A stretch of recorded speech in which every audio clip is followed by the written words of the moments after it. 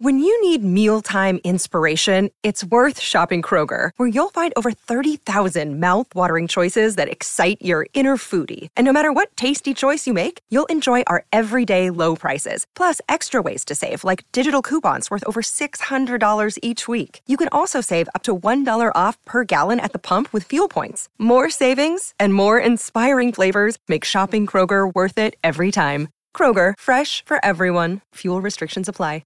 Another day is here, and you're ready for it. What to wear? Check. Breakfast, lunch, and dinner? Check. Planning for what's next and how to save for it? That's where Bank of America can help. For your financial to-dos, Bank of America has experts ready to help get you closer to your goals. Get started at one of our local financial centers or 24/7 in our mobile banking app. Find a location near you at bankofamerica.com/talktous. What would you like the power to do? Mobile banking requires downloading the app and is only available for select devices. Message and data rates may apply. Bank of America N.A., member FDIC.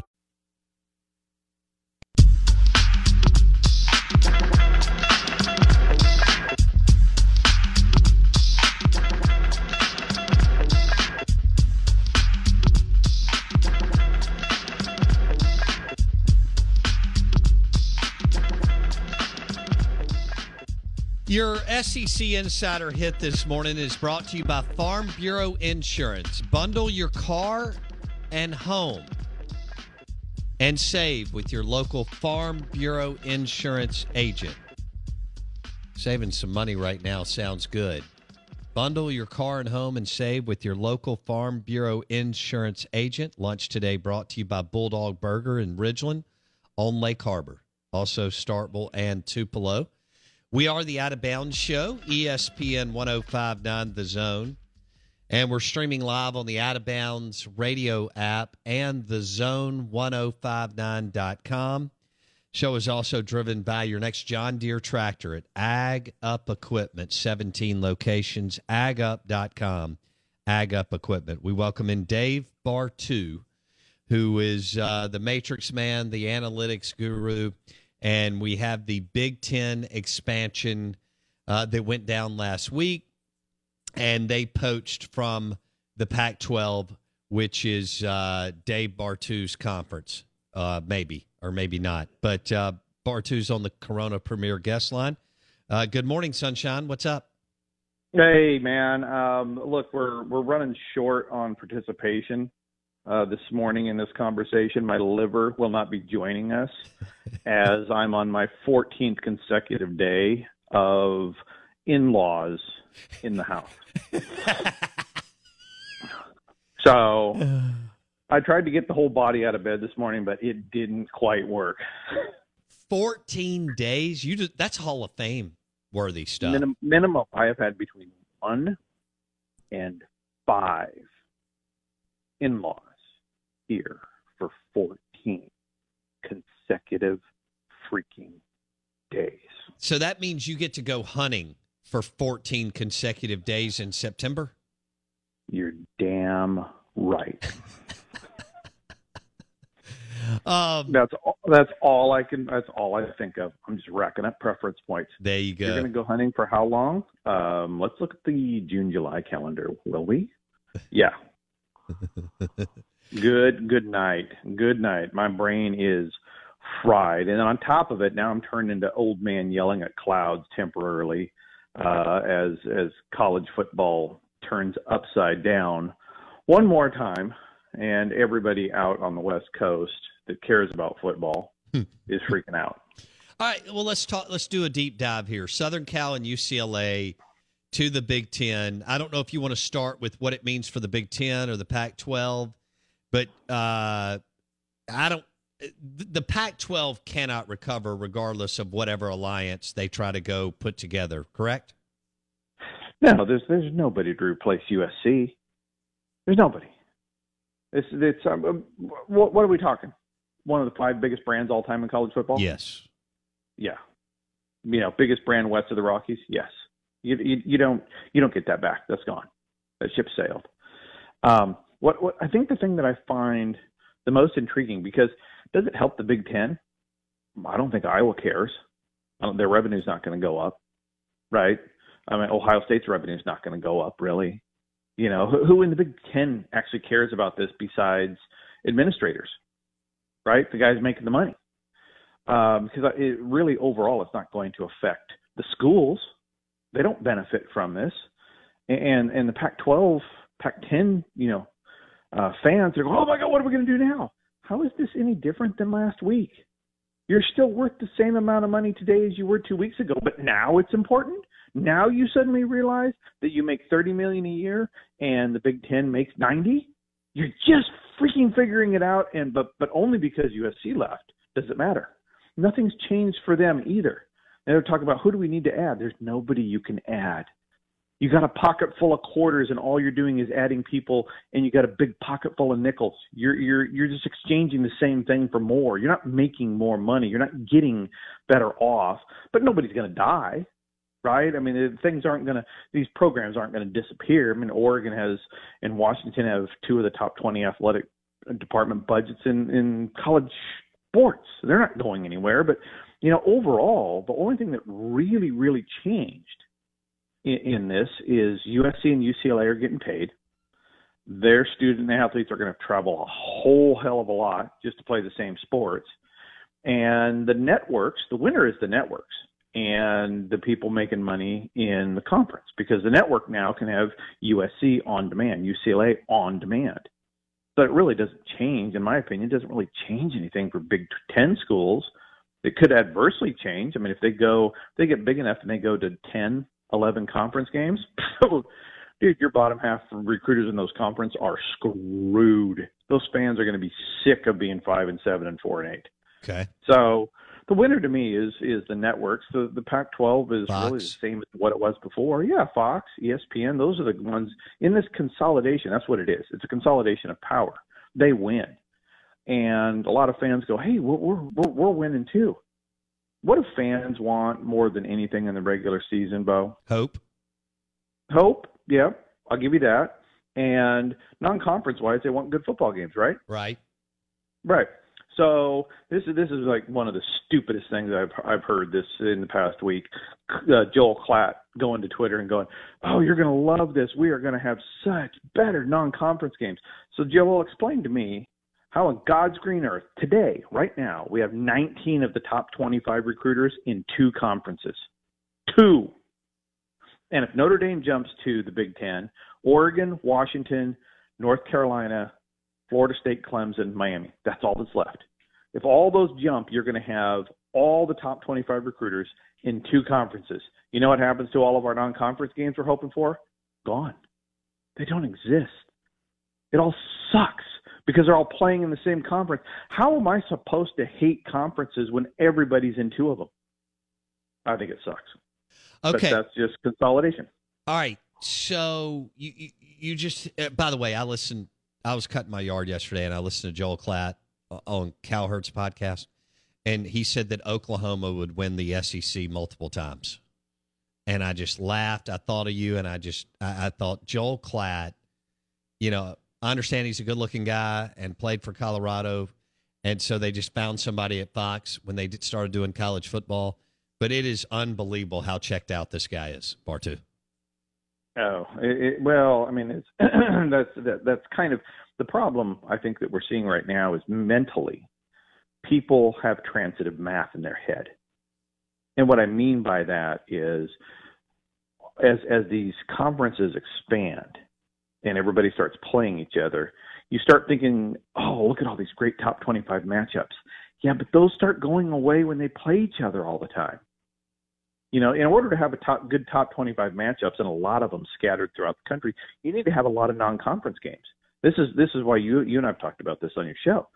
SEC should always be at 8 conference games and 4 non-conference games because it ups the odds they have a bunch of top 25 teams. But if they're all in the same spot playing each other, well, that's called the NFL. And they all play each other. There's no top 25. And a ton of the teams are right near 500. People look at these things and go, look at. They're trying to look at the past to project the future. But until we actually see the schedules, and see how it all works out, it's really hard to do that. But I can't see where it's going to be better having all these brands under one conference for the conference fans. We'll see where it goes, because that's the one thing we don't know. In all of this realignment, nobody's ever been able to predict what's going to happen. It's just all a lot of crap getting thrown against the wall, and then when it quiets down, something happens, and everybody acts shocked, even though we shouldn't be. Okay. Dave Bartoo on the Corona Premier guest line. So in your opinion, you and I talked over the weekend or at some point, and it will be interesting to see how many more the Big Ten adds.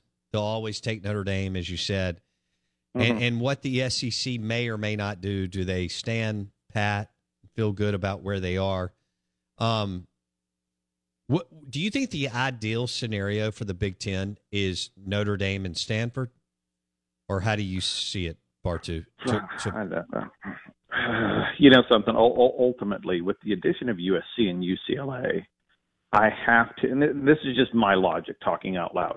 I have the only premonition I had of this coming is in the last month, I had 3 separate head coach clients tell me that college football was going to 40 to 50 teams separately. Okay. Didn't even ask them about it. So there was something coming down the pipe.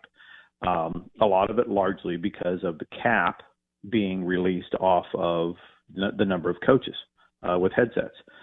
But with the Big Ten, you add USC, UCLA. For USC and UCLA, that travel back to the Midwest, I mean, their closest team now is Nebraska. All right. I think Missouri to Gainesville is closer than USC to Nebraska. And Nebraska is the closest team on their schedule. Okay, so they're getting tired of that travel. So I think the Big Ten, ultimately, the best scenario in my mind for them is 4 teams, 5 pods, 4 by 5, right? So you have 4 guaranteed teams that you're playing every single year, and then you rotate the other 3 pods of 5. You play everybody once at least every 3 years. Every 6 years, everybody's been home and home. Okay, so with USC and UCLA, 3 more West Coast teams, right? Stanford, Oregon, Washington. There's a group of 5. Now they have 4 guaranteed West Coast games every single year, and that puts the Big Ten at 19 with just enough room for the one huge brand left, Notre Dame, at 20. That's my thought. It's because they don't need Oregon or Washington or Stanford. Okay, it's not going to make these guys more money per team. Ohio State's not going to make more money. Nebraska's not going to make more money. But it balances the conference and allows their big West Coast brand, USC, to not have to travel so much. So that's where, I guess, if I had to guess where the vision might go to make USC happy in this and make their life a little less miserable for travel, it would be adding 3 more Pac-12 schools plus Notre Dame. That's why I think they're just going to wait on Notre Dame, because they need that one team to get that 5-team pod out of the Pac-12. Okay. And so if you're Notre Dame, do you need to do this? No. They look at their streaming numbers and do whatever they want. Right? It's kind of they're good for them to hold into their guns, and just understanding their value and marketing it correctly. But they don't need to make any sort of change. Now, if they did go into the Big Ten, their 3 biggest long-term rivals, actually 4 of them, Michigan, Michigan State, Stanford, USC, they're all right there. So that makes the most sense. Academically, makes way more sense than never going to the SEC. So it's independence of the Big Ten. The Big Ten has enough money to wait for Notre Dame. Notre Dame has enough money to decide if they ever want to do anything. And until then, until Notre Dame makes that change, everything else is kind of in limbo. The biggest question I have is, like we've always said, is what's the new playoff structure going to look like? Who really controls the playoffs? And that will really dictate I wouldn't say viability, but the interest people have in a conference. The Pac-10, I think, will still be extremely interesting if they have a spot in the playoffs. If they're treated like Conference USA, then people lose interest in it. and fans lose interest in it and starts to erode, then we're watching our whole college football system kind of eroding into a homogenous NFL type of thing, which, again, not a big fan of. Okay. And then Dave Bartu on the Out of Bounds show, ACC looks like they're in trouble too.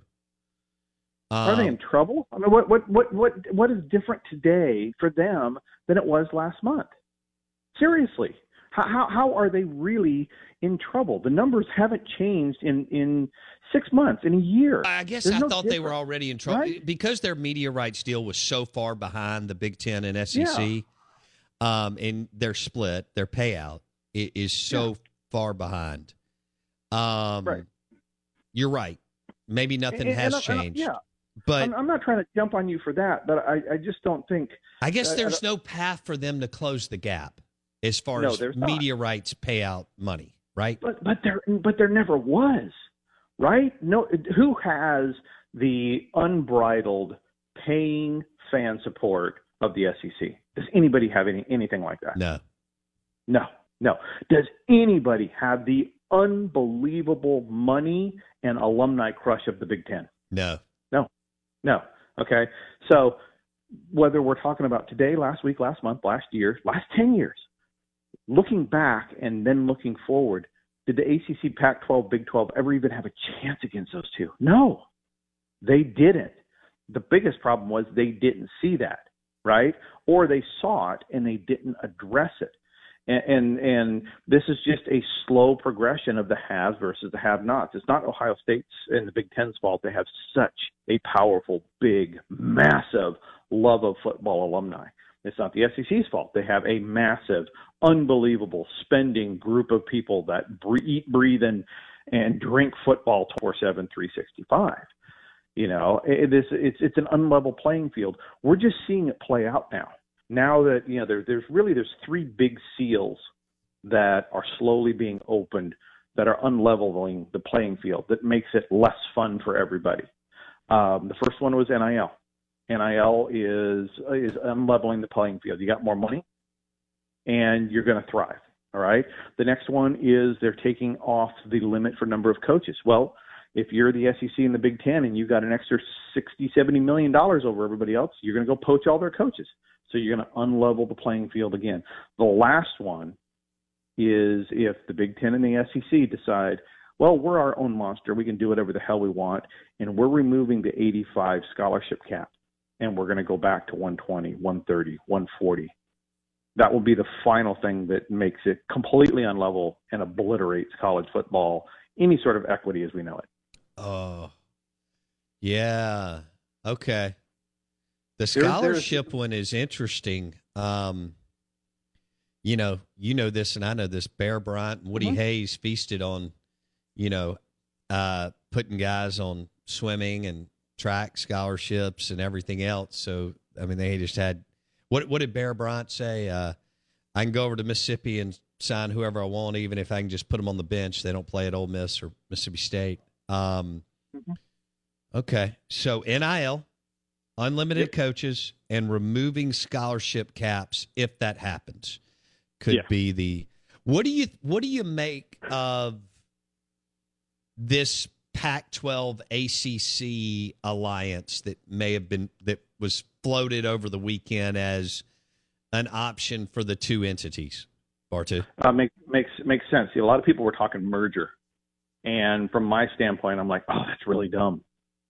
It's really, really dumb because, see, when you merge, because right now, remember how they had the latest round of playoff talks, right? And everybody kind of gets a vote. Big Ten gets a vote, SEC gets a vote, Pac-12, ACC, and so forth, right? So if you merge, guess what you lose? You lose a vote. You lose power to try to control the Big Ten, SEC machine. Right. So merger is a really bad idea because it takes away. That's great for the Big Ten and the SEC because they can get together and try to control the playoff better. Whereas keeping it separate, in my opinion, is in much better interest. Now, into the season, if they can come up with some alliance, how many times have I said at the end of the season, during championship week, have everybody play? I would love like an ACC Pac-12 challenge, 1 versus 1, 2 versus 2, always to be arranged. Home versus home or home and away, and you just oscillate those things. God, that'd be fun, right? But without combining the conferences. So I think there's creative things that they can do there to make TV and viewership more fun for everybody, because all we really want is just good matchups, right? Sure. I mean, as a viewer, we just want to be entertained with our beverage of choice and our steak of choice on Saturday night. Yes. Right. We want to have some hope. We want to have some fun. We want to win some football games. Sure. And the more you play inside of your own conference, the more isolationism, the less fun it is.